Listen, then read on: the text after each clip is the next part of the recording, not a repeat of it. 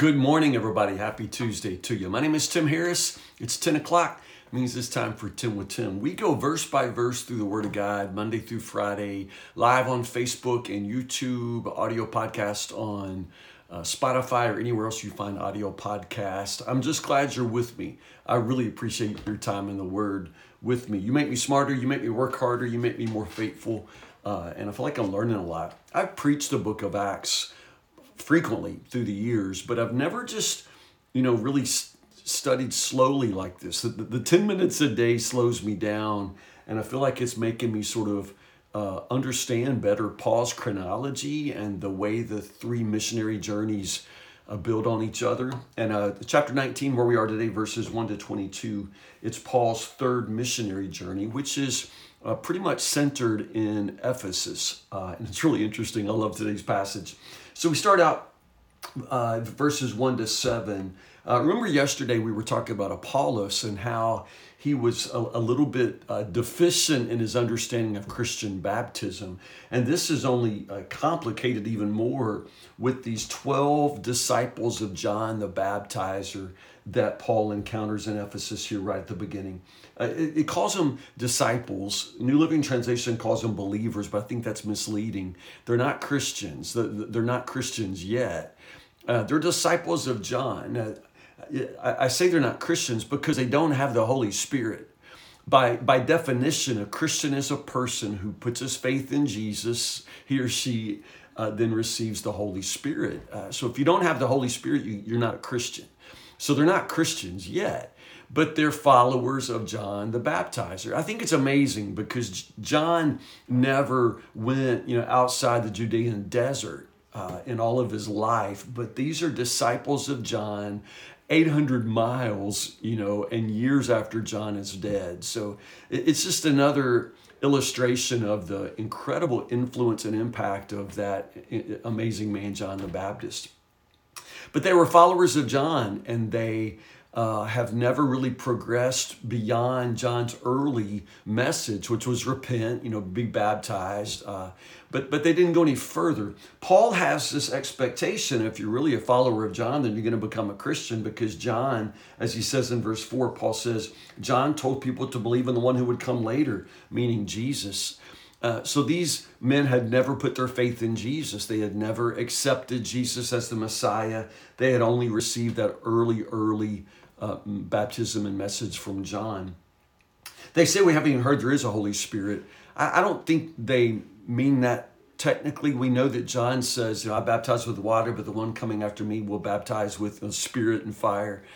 So I don't think it's likely that they've never heard of the Holy Spirit at all. They just haven't heard about Pentecost. They haven't heard that he's come, the Holy Spirit. They haven't heard that the Holy Spirit, can inhabit you. And so, again, as I say, they're not Christians. They're followers of John. But once they hear the rest of the message of John, the one who comes after him, they become believers. They become Christians. They're baptized. They receive the Holy Spirit. And the scripture, again, reminds us there are 12 of them in all. I just think that's neat. I don't think we're supposed to see a significance of there being 12 of them. But I would say right here is something of the beginning of the real core of the church at Ephesus. It's going to take a while to develop, and Paul is there a good period of time.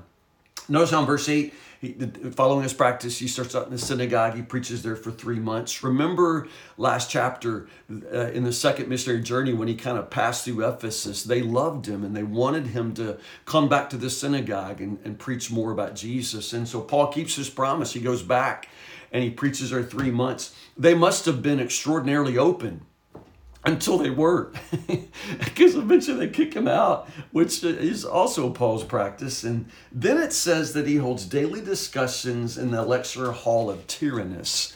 We don't know anything about that. It's just a place. It's a public auditorium. It's a lecture hall, perhaps owned and operated by a teacher named Tyrannus. The name means tyrant. I think I had him in college, Professor Tyrant. He must have been a pretty severe lecturer.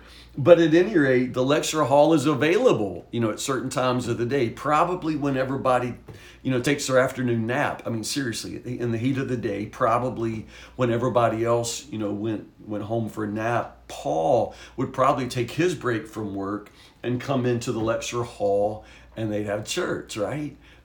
It reminds me of church plants, all over, the world, all over the United States, where while you're first getting started, you don't really have a place to meet, and so you find a public place, a school auditorium, a library auditorium, and you have church there. So it's kind of that. They're using a public hall, and they have church there every day, which I love.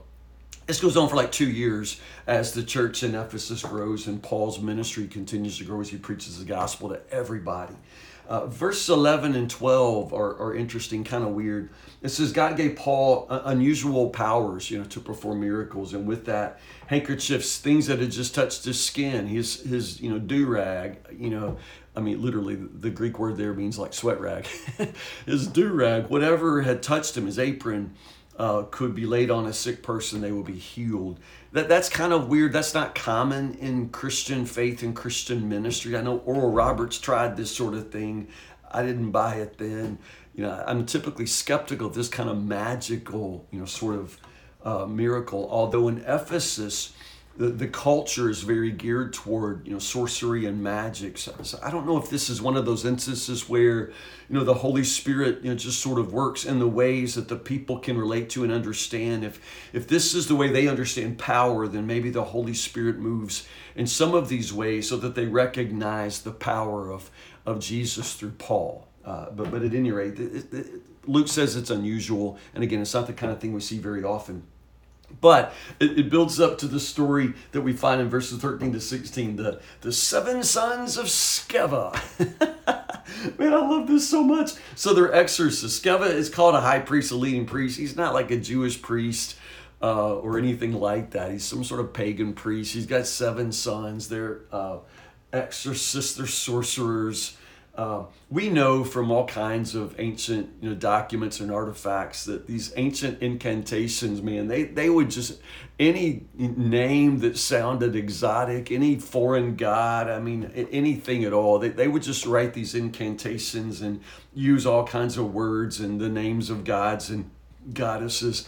And I don't necessarily believe in any of it, or else they believe in all of it, but they just use what they can to try to work magic. And so when they saw that, the name of Jesus, through Paul had some power, they start, trying to do exorcisms, in the name of Jesus, who Paul preaches. Again, they're just adding up the names that they think have power. I love this. So the 7 sons of Sceva are doing this exorcism, and they say, in the name of Jesus, whom Paul preaches, come out. And the demon says, excuse me, Jesus I know and Paul I know, but who are you? And then the demon jumps on him and jerks their pants down and runs them out of the house. And I think that's just the funniest thing ever. I'm just telling you, as the great Matt Betts, once preached at Woodburn in this passage, Matt says, if you go into an exorcism with pants on and come out with pants off, it probably wasn't a very successful exorcism. And that's exactly right, man. The demon pulls her pants down and runs them out of the house, and that's just the best story ever. Jesus I know and Paul I know, but who are you?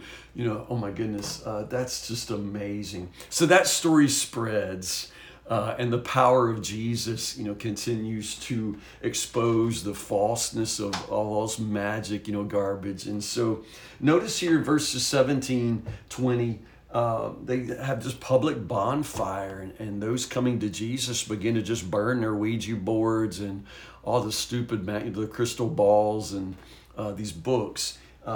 Now, again, the New Living Translation says the value of the books burned in Ephesus would have been several $1 million. That sounds like, what?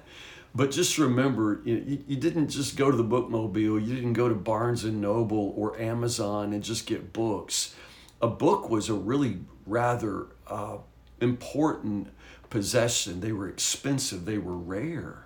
They were handwritten, hand copied, you know. It's not just a book like you and I would have. And so books were very expensive, and magic books, books of incantations were especially, you know, considered pricely. And so I'm sure that this is a legitimate estimate, that this is an enormous fortune that was destroyed in books of magic that the people of Ephesus destroyed. After this, verses 21 and 22, there's sort of a turning point for Paul. Paul says, I must go on to Rome. Paul's determined to go to Rome. He wants to take the gospel that far. And so from this point on in the book of Acts, you know, Luke's going to continue to sort of trace the travel log, but notice, man, we're making a beeline to Rome now, trying to follow Paul's aspiration to preach there. So we'll pick up right there tomorrow. Chapter 19, verses 23 to 41. Chapter 19, verse 23 all the way to the end of the chapter. I love that today. I just love it so much. I'm really enjoying the book of Acts. I've read it all my life, but never like this. And again, I appreciate the chance to read it with you. Hey, listen, Fire Team guys, all you people, stay in the Word, stay faithful, and I'll see you in the morning, Lord willing, 10 o'clock for 10 with Tim. I love you guys. It's a beautiful day. Make it great, all right? I'll see you tomorrow.